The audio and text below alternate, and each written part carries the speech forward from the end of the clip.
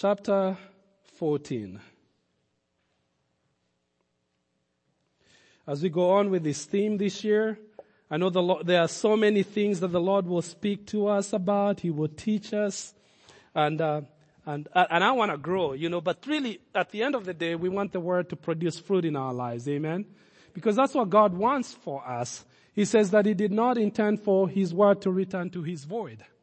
He wants that His word will produce a purpose in our life that God sent it.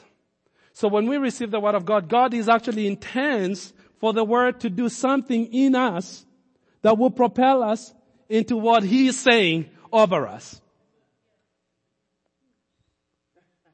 I'll wait till you catch up. Because His word is strong, His word is mighty. He says that the heavens and earth will pass away, but His word will always stand. And so what I want to do in my life, I want to align my life with His word, because I know His word will stand no matter what happens. So things can change, opinions can change, and we can rationalize all sorts of things. But it says the world as we know it will change, but one thing you can count on all the time is the word of God. Now the word of God is not just empty words. It's an active word. It's a living word. And so I want the word of God in my life to be active and to be living in me. Because when it's alive in me, it begins to produce something out of my life. I want to be changed by the word of God. I want to look at December 31st, 2017 and look back and says, wow, this has been nothing but the doing of the Lord. And it's marvelous in my sight that I am better off at the end of this year than I was at the beginning of this year, because I've been changed, I've been renewed and been restored by the word of God. So that's kind of the theme that's the attitude we are taking this year, of propelling into our destiny. So we've been looking at the life of Samson, and I've encouraged you to take some time and read the story, because I'm going to jump.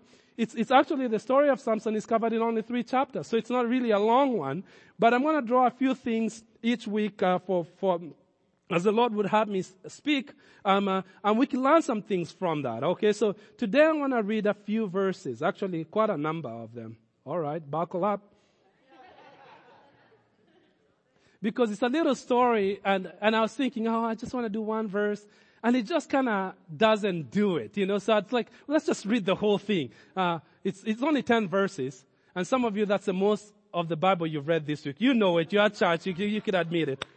So we might as well get to the word. Okay, so and a lot of dynamics playing out in this story. But I'm gonna read it, but I'm gonna just draw a couple of things for us this morning. So verse 10 of chapter 14. The story here is Samson had gone to a town, before I read verse 10, had gone to a town called Timnah. And when he went to this town, he saw a girl that he really liked. Went back home, he says, "Yep, Dad, Mom, I want to get married. I know I found the perfect one for me, And so had his parents convinced, he's going back to Timnah to get married to this woman. Okay. So this is the story when they go down there. At least you can follow. How many at least know the backstory now? We can read? Are we good? Okay. As his father and mother were making final arrangements for the marriage, Samson threw a party at Timnah, as it was the custom for elite young men. When the bride parents saw him, they selected 30 young men from the town to be his companion. Well, talk about a big wedding party right there. 30 dudes, I don't know how many women were on the other side. But Samson said to them, so he's talking to the dudes, his newfound friends, yeah? Let me tell you a riddle. If you solve my riddle during these 7 days of celebration, now you think you like to party. These guys are celebrating for 7 days for their marriage. I will give you 30 fine linen of robes and 30 sets of festive clothing. But if you can't solve it, then you must give me 30 fine linen robes and 30 sets of festive clothing. I think he's putting his life on the line. I wonder if Timnah was the ancient day Vegas or something. But he's got a plan going on. These guys are celebrating already. So a little backstory there. Samson, on his first trip to Timnah, ran into a lion. This is a long-haired lion attacked him, and he tore the lion apart. There was a few chapters before, actually one chapter before. And killed the lion apart, and he was like, so on his way back, he goes, I gotta check out that route. He sneaks out and finds the carcass of the lion. And some bears had kind of found a place to rest in there, and they built, and Samson went in, kind of found the honey in the carcass, ate the honey, and so he comes out really proud of him, says, that carcass was a reminder, you know what, I killed that lion, dude. So he knows that he's got something other people don't have. But what he did not have 30 robes of fine linen. He did not have all those festive clothes. And back in those days, that was a hard commodity. It was an expensive deal to be able to afford good clothes. So let's keep reading.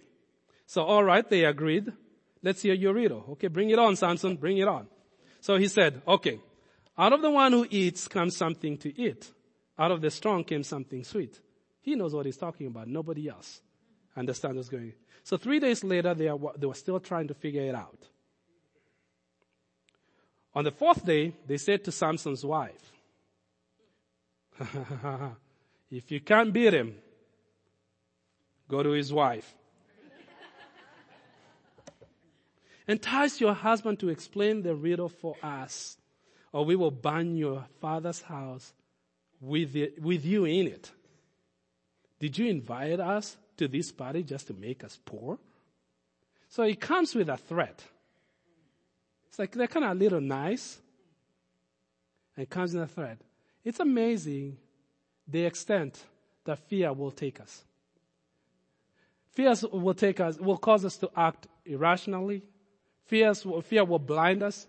And this kind of, obviously she loves her family. And she is a Philistine, so she knows how the Philistines act. She knows that these guys, when they say that, they mean it. So she's not playing games here. So Samson's wife came to him in tears and said, you don't love me anymore. You hate me. You're giving my people a riddle, but you haven't told me the answer.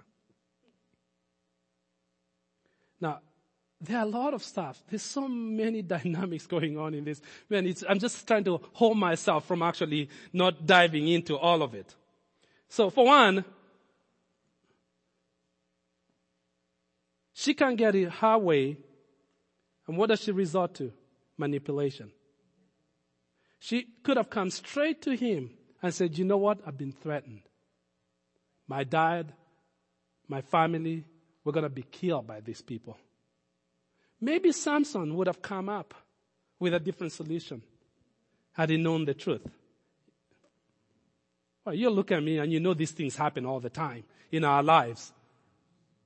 You know what you want. Well, he should know. He should understand that. No. You gotta say and be clear about what you want and what you need. So sometimes, it's the first week of marriage and already this thing is playing out. They are starting off badly already.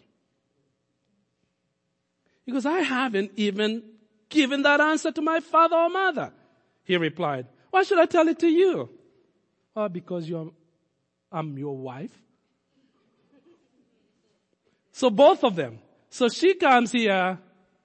She has a problem. It's a real concern. It's not bad. But she doesn't come straight to him and say, hey, I've been threatened. We're going to get killed. So she kind of goes into a manipulative way to get her way. And he puts his parents above his wife. I could sense this marriage is not going to last a long time if he goes on. So a few things that are playing out here. So she cried whenever she was with him and kept up for the rest of the celebration. At last, on the seventh day, he told her the answer because she was tormenting him with her nagging. That doesn't happen here. No, that happens there, yeah. Then she explained the riddle what did she do? Again, she didn't keep straight with her husband, right? She went and explained the riddle to the young man. Now, so wait a minute. She was responding to a real legitimate threat. Her life was in line, on the line. Her parents could have died. She would have died. So her concern was real. Are you with me? So she was motivated with a real concern that was not created. But the way she went about it was not right. She took matters into her own hands. And ultimately, so this is not the message, but if you read on to the story, they did kill her. Not on this incident, but a different incident. They did kill her, and they did kill her father. One of my friends had a saying that he always says that you will always lose what you compromise to keep. That ultimately, what you choose to compromise on in order to maintain and save would eventually get you. And this was the beginning of trouble in Samson's life.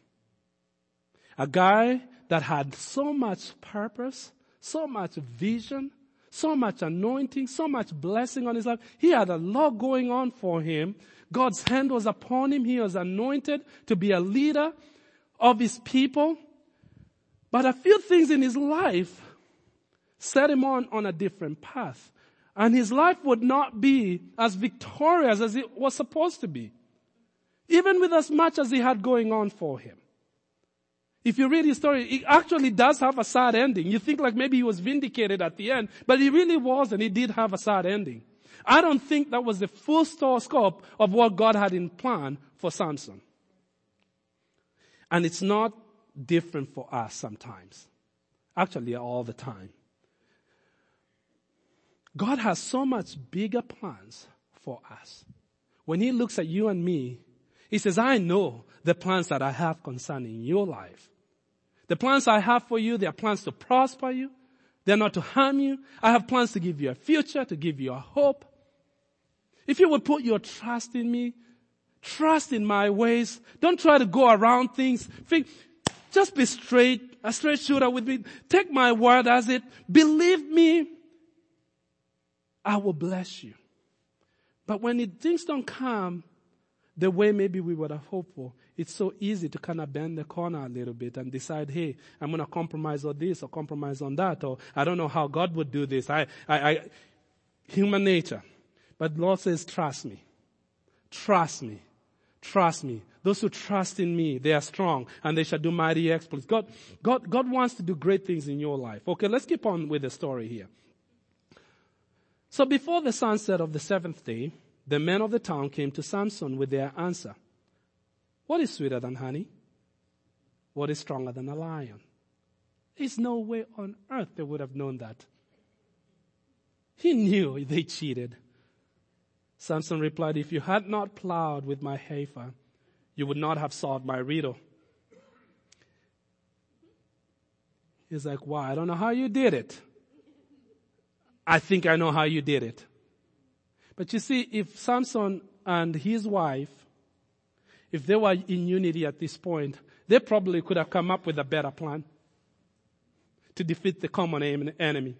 They had a common enemy. They're supposed to be on the same team. But because they are walking in disunity, it actually resulted in a bad result, a lose-lose situation for both of them. That's why the Lord says that where there is unity, God commands a blessing. Oftentimes you'd find even people that we disagree with, sometimes you find that you have the same goal. You might go about it a different way. 3 plus 6 is 9, and so is 4 plus 9. Plus 4. Some of you didn't even catch it. F.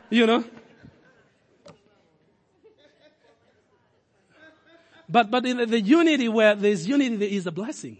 That's why God commands a blessing. But they're already starting off their marriage, going different ways, and ultimately, it will not last. Because they were not together. And yet, They had the same common enemy. Guess what, people? We have a common enemy. The Bible says, watch around for your enemy, the devil, who prowls around like a roaring lion, seeking to whom he might devour. Look out for him. And sometimes the enemy is so good, but he gets us to fight against each other, and we're peddling, and we're doing this, and we're trying that, and then at the end we both lose. Instead of seeing him as he is and facing him head on. But here's okay, I'm gonna finish it. Okay. I knew that somehow I'll have a hard time finishing this. So let's finish the story and then we can continue. Verse 19, then the Spirit of the Lord came powerfully upon him, and he went down to the town of Ashkelon, killed 30 men, took their belongings, and gave their clothing to the men who had solved this riddle. Poor guys. They had nothing to do with this, and they find themselves under the mighty hand of Samson, who was far more superior than them because he had the anointing of God in his life. And I think there's so much, that passage is so telling of the nature of God. So this guy is not using his anointing right, but God still blessed him. God still anointed him. See, God is so generous with his giftings. Have you ever seen people that are so talented? They're so gifted in their sphere of discipline. And you're like, wow, maybe they're a basketball player. Maybe they're a businessman. Maybe, and they're so good at what they do, there's something special, right? But something is missing in their lives. They're so good, but they're missing character. They're missing things inside that they've never taken attention to work on. See, when God works on us, he works on the opposite side. He likes to work on the inside of us. See, when we follow the Lord, when we start to walk with him, God exposes things in our lives. And it's uncomfortable. Oh my goodness, it is. And he doesn't do it to shame us. See, God exposes things in your life, not to shame you, because he wants you to get better. So he's showing you, oh, hey. You never really looked at this. 2 years ago, you weren't ready to see that. But because I have such great plans for you, you need to deal with this. Because I want to make you better so that at the end, your anointing will do more blessing and it will not become your demise. They did a study many times. I can't really cite any studies, but it's a commonly known thing that a lot of people that win the lottery end up worse off than they began. Don't we know that already? And when they follow all the stories, why is that? Because I think they went unprepared for what they, so whatever was supposed to, oh man, if you give me a lot of money, I'll do a lot of good things. Well, when a lot of money comes in and you find out that you're not who you thought you were. And you found out that you are such a popular guy, you thought, wow, I didn't know I was this popular.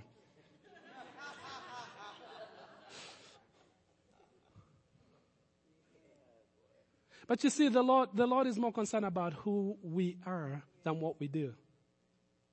So your role might not even be a role that people recognize. But the Lord does. Because he measures us by who we are inside. Our character, our faith. Our faith. Our faith. I can say that again. Our faith.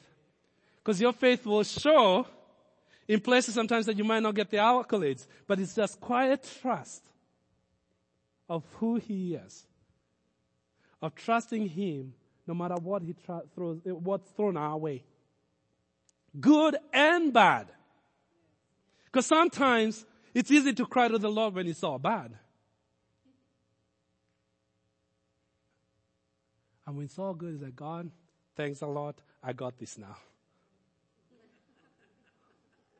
Oh yeah, I'm saying the truth.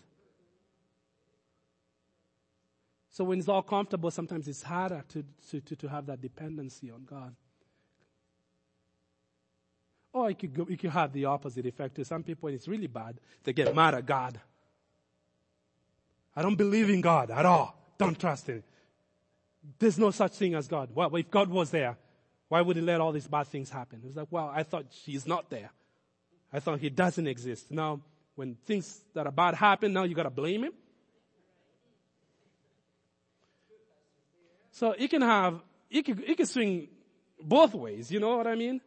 But our faith is a study that we walk with God and we get to know his character and his nature, realizing that we live in an imperfect world and that there are things that we cannot control, but God's still sovereign. There are things that I can't answer, but I trust that he has my best interest at heart. I can't explain everything. I can't put my hand on everything. I cannot control everything, but I know God is still in control and he is a good God. That's a quiet trust because you understand who he is. A guy like Job who went through some things, you're like, wow, God, don't make me an example of Job's life. I don't want it to prove anything. You know, but he says, Lord, even if you slay me, I will still trust you, God. That's a guy who understood the nature of God. That's what growth is. That's what faith is. That in the good time, in my mountaintop, I'm still as desperate for God as I was in my darkest valley, the lowest valley. But it shows also that God doesn't take the gifting, even if we don't use it properly. But what ends up happening is that when if we don't use it properly, it ends up harming us instead of blessing us, or harming other people instead of blessing them.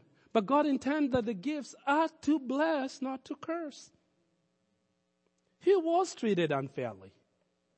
Nobody should have known that riddle. It was a brilliant one. He came up with that. He should have gotten credit for it before copyright laws, you know. That was a brilliant, you got to say that was a good riddle. How many likes a good riddle? Yep. And he's like, you guys cheated. It was unfair. You know. December 5th, 2009. Big 12 championship game. Nebraska 12. Longhorns 10. How many remember that game? Our defense was so good they could compete in the NFL. But we had no offense. High school at best, you know. The defense scored all the points. Remember that? Texas unbeaten. Nebraska 9-3. How do I know these details? It was not fair. That's why.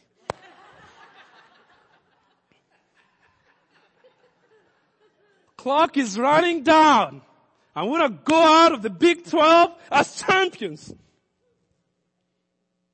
Nobody can score on this side. All the points that year, it was like, is this football or is it really football? Because it was the same as soccer points because they did not have any offense. But boy, nobody crossed that line. Remember that? It was awesome to watch Ndamukong Suh those days. Wow. Suh, you all know it. Colt McCoy. Clock is running down. He throws that ball and it's out of bounds. How many believe that that's the truth? Oh, come on. He was out of bounds. He was. And somehow they figure out how to put, it was a fraction of a second. A fraction of the second to give him a field goal. And they win. Not fair at all. Can I get an amen? We left Big 12 as the champions in 2009. Come on. You guys know it. It was not fair. And life kind of has a lot of unfair things. You're sitting around waiting for the game to be fair all the time. You could be a bitter person. You could be an angry person. You could lose a lot of joy in your life waiting for it to be fair. Folks, it's never going to be fair until Jesus comes one day.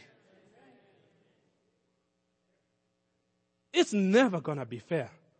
You could do all the right things and things may still not go right.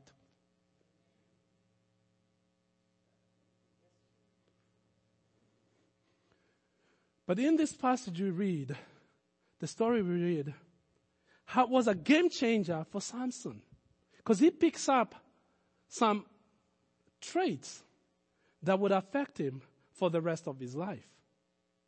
He picked up some things that would ultimately define what his destiny. It changed. It was a game changer on his destiny. When at the beginning, it was such a prophetic voice that when the woman gave birth, a son, he named him Samson, and the Lord's hand was in him, and the Spirit of God began to stir him up. As he grew up, the Spirit of God was in him. This guy had destiny. He had so much going on in his life.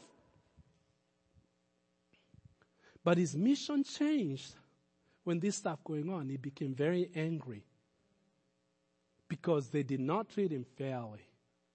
Because they ended up killing his wife anyway. And his family. And he got so mad. And he changed the mission of his life to, I'm going to get back to them. In fact, a couple times says, I'm going to get even with them. I'm going to do to them what they've done to me. I'm going to make him really feel it.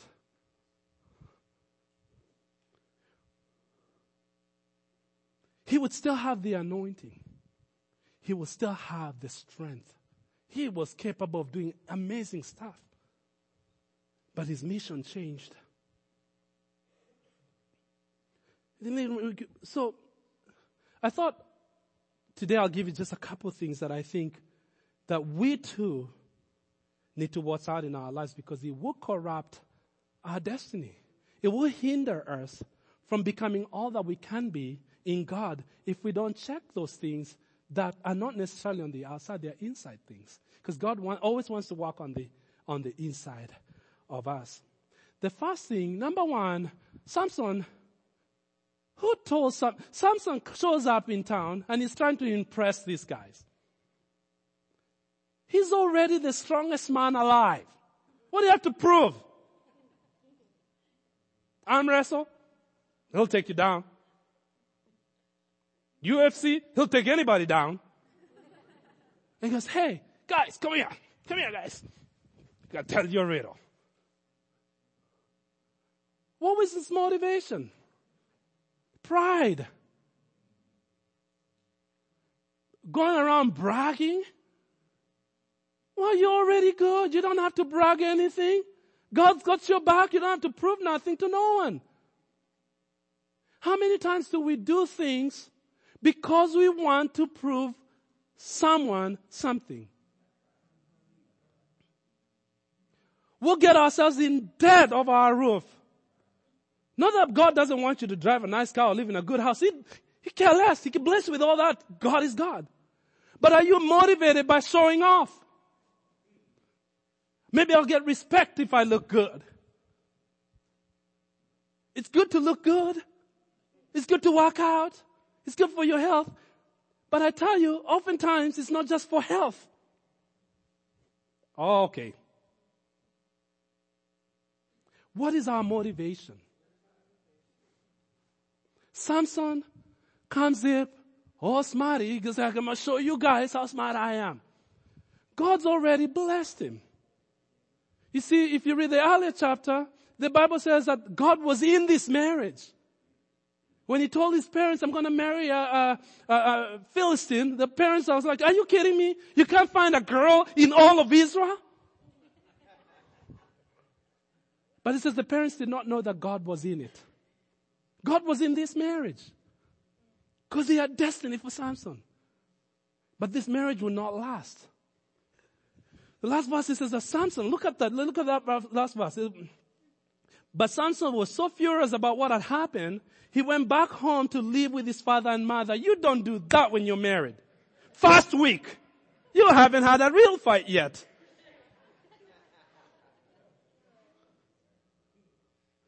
And then his parents says, well, I guess he really does hate her. So his wife was given in marriage to the man who had been Samson's best man at the wedding. Now, it went from bad to worse. Why? Anger. Pride. It all started. It wasn't her fault to begin with. He started this whole thing. If he hadn't promised stuff he didn't have, he wouldn't have to be. These guys would have not been mad if he wasn't taking all of their stuff. But they were so mad at him. It all started with pride. We do have a little bit of that, all of us. And the Lord will show it to you at different times. And when he shows it to you, it's not that he wants you to feel bad. He wants you to just work on it and remember that, get yourself humble Get yourself humble. He says that pride will always come before a fault. God despises the proud, but he gives grace to the humble. Humble yourself under the mighty hand of God, and he will lift you up in due time. God will lift you up. You don't have to fight for yourself. Let God fight your battles for you. Don't have to prove nothing. I had one person say, hey, if you're really good, if you're good, you'll tell people, look at how good I am. But if you're great, they'll tell you.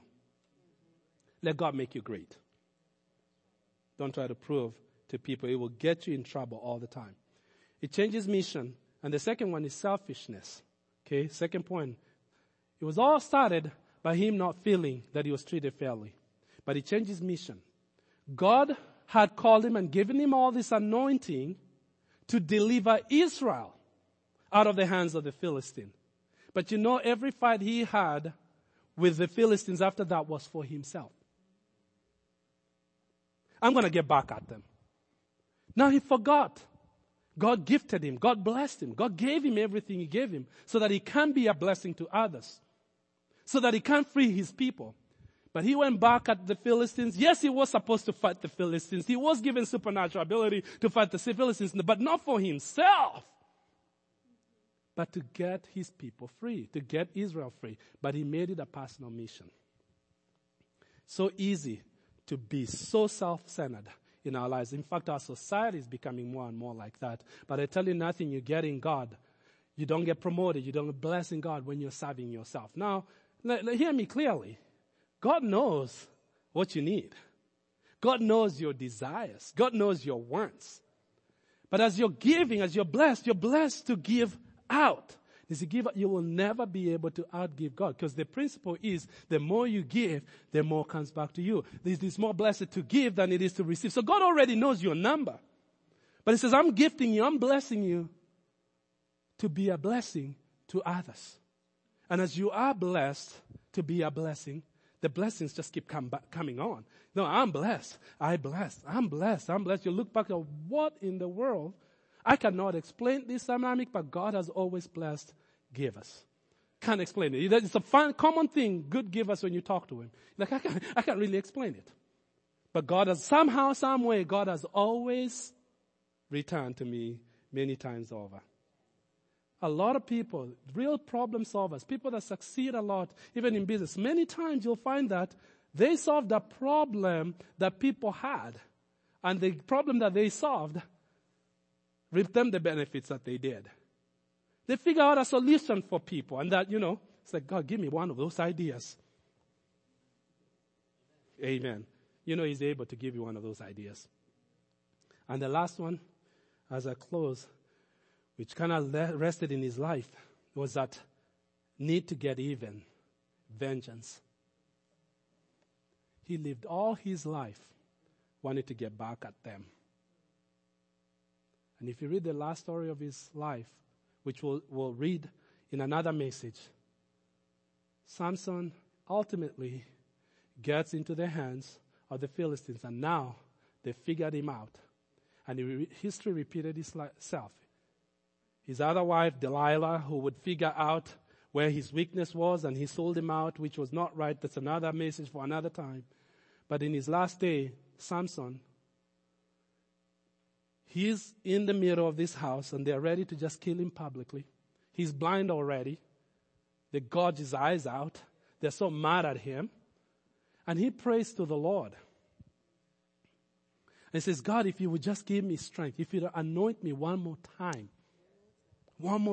Guess what he asked for? I want to get even with them, God. I want to die with them. At least I get them one more time before I die.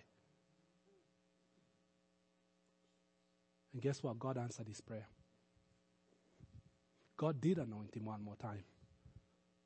And he did kill the Philistines. And he did die himself.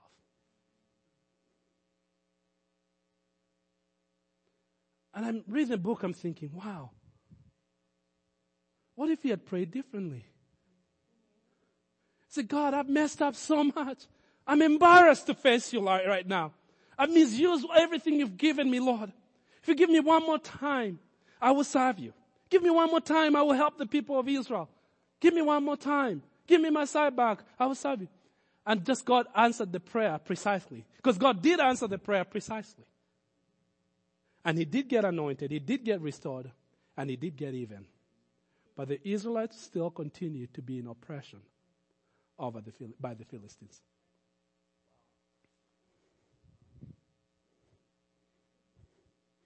It is one of the hardest things we would ever do. Because life is not fair. People are not fair. People that you trust can actually hurt you. The things that have been done to you that you don't deserve. And nobody does. Those things, and especially when the offender continues to offend. But it can put a limit on us. When the Lord says forgive, it's not because they deserve it. Because you deserve the freedom.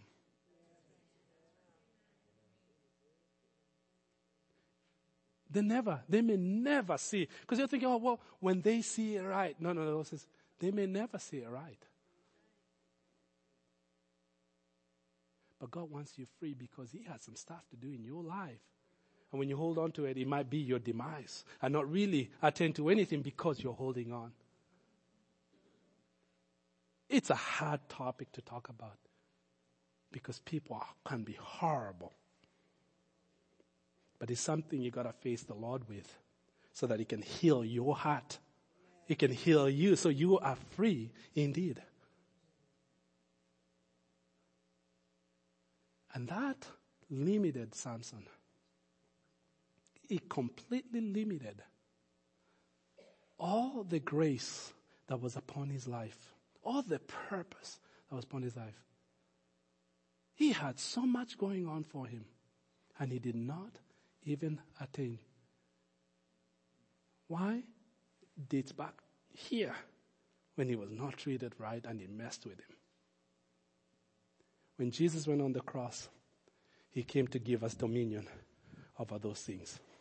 Though we are a product of our past, we don't have to be slaves of it any longer because the blood of Jesus is a perfect sacrifice that can give us the power to overcome the things that we cannot overcome on our own.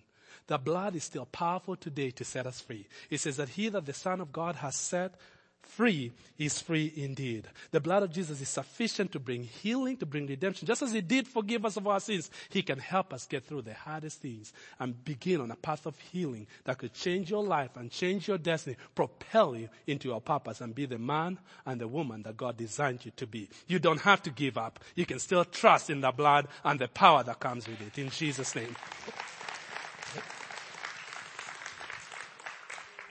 I want us to stand. Thank you, Jesus. Are you receiving from God? I believe that the Lord is wanting to heal. The Lord is wanting to set free. The Lord is wanting to propel us into purpose. Let's pray. Father, in the name of Jesus. Come on, pray with me. Pray with me all over this place. Oh, come on, City Church. You can pray out loud. The Lord hears you. Thank you, Lord Jesus. Thank you, Lord. Thank you, Lord Jesus. Father, we thank you that you're a good God. Oh, you are a good, good Father. You're a wonderful God, gracious. And Father, truth be told today as we stand here, we are undeserving of your grace. We are undeserving of your mercy. We are undeserving of your forgiveness. As your word declares, that you loved us so much, Lord, that yet when we were still sinners, that you demonstrated your love towards us in Romans, that yet while we were still sinners, Christ died for us. Lord, as we stand before you now, as a body of believers, we thank you that we are common by the work that you did on the cross. You left no stone unturned, Lord. You turned every one of them and declared that it is finished. We thank you, Lord, that this morning we can believe you at your word. That it was for freedom that Christ has set us free. No longer to be subject to the yoke of slavery. And Father, we know that we have a common enemy who wants us bound, who wants us tied down. He wants us pulled down and not be able to launch into our destiny, into our purpose, because he delights in that. But today we stand strong in our faith. We unite our faith today and we come strongly against the power of the enemy. In the name of Jesus, we rebuke the devourer.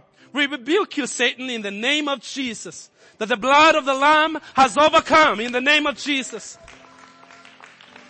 Lord, you said that you've given us authority to trample over snakes and scorpions and to overcome every power of the enemy.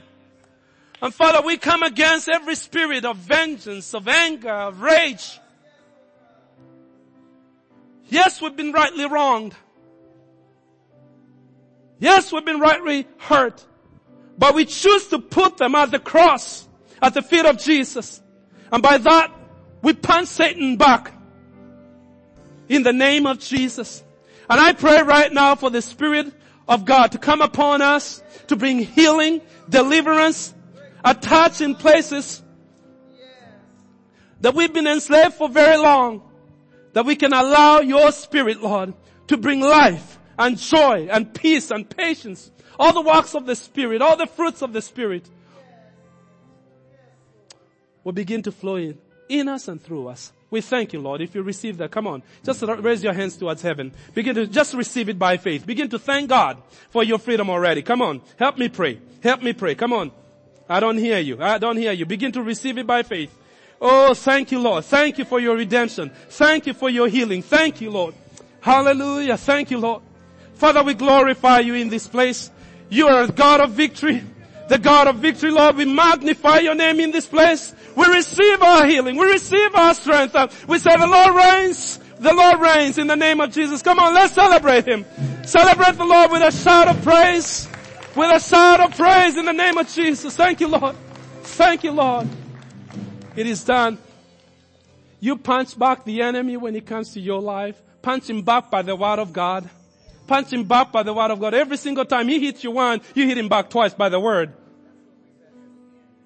Until you crush him to his feet, and you will be able to soar with wings as eagle. You do not deserve to be bound by that stuff anymore. Jesus paid the price for you, and you deserve freedom. Amen.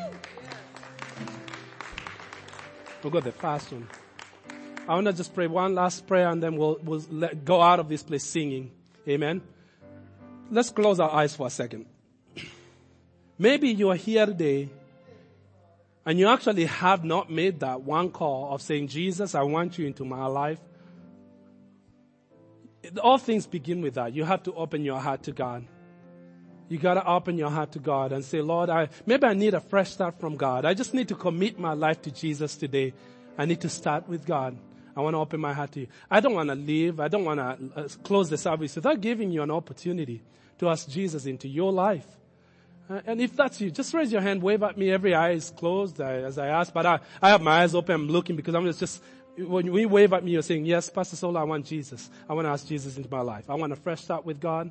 I want to give him my heart. I want to give him my life. Anybody in this place. I won't take too long. And you could actually ask us to pray for you even after. I don't see any hands.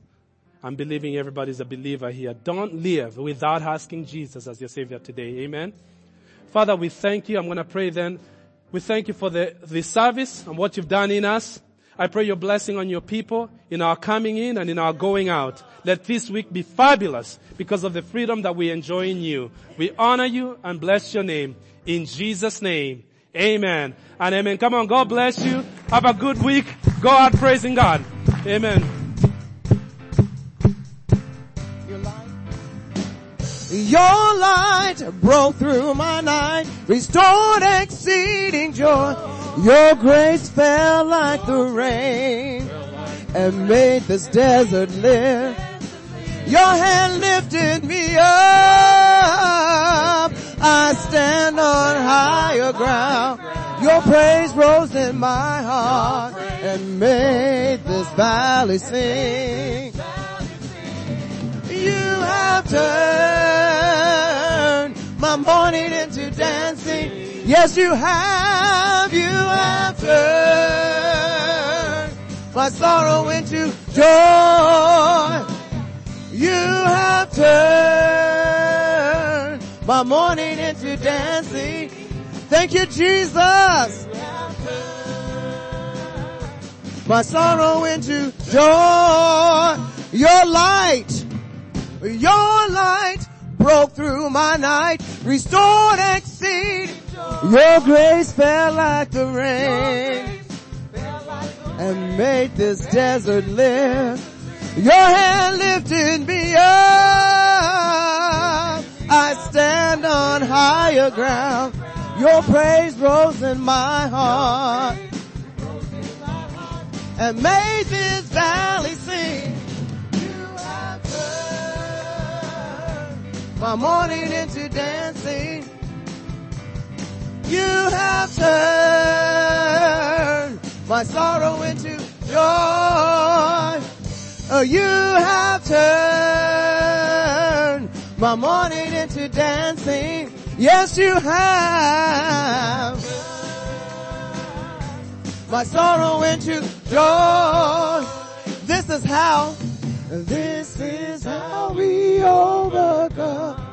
We put the enemy under our feet. He is a liar. This is how we fight and wrestle against principalities and powers, but our God, He is bigger. We push through the darkness. We push through our fear. Yes, we do. This is how we overcome. And when we have the victory, what do? This is how we overcome. This is how we overcome. This is how we overcome. This is how we you have turned my mourning into dancing. Yes, you have. Whoa. You have. My mourning into dancing. Hallelujah, Lord. My sorrow. Let's do it one more time. Let's remember who we fight against. Within us is the Holy Spirit. It gives us the power to put the enemy under our feet. He does not win. He does not win.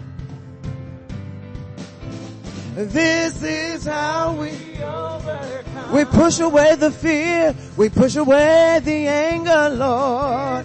Hallelujah. Push it away. Push it back. So you can have the victory. Hallelujah. Victory. This is how we you have turned my mourning into dancing. You have turned my sorrow into joy. Thank you, Jesus. Dancing. Whoa. Turn my sorrow into joy.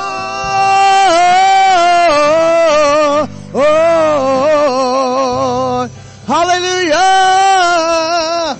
We bless you, oh God.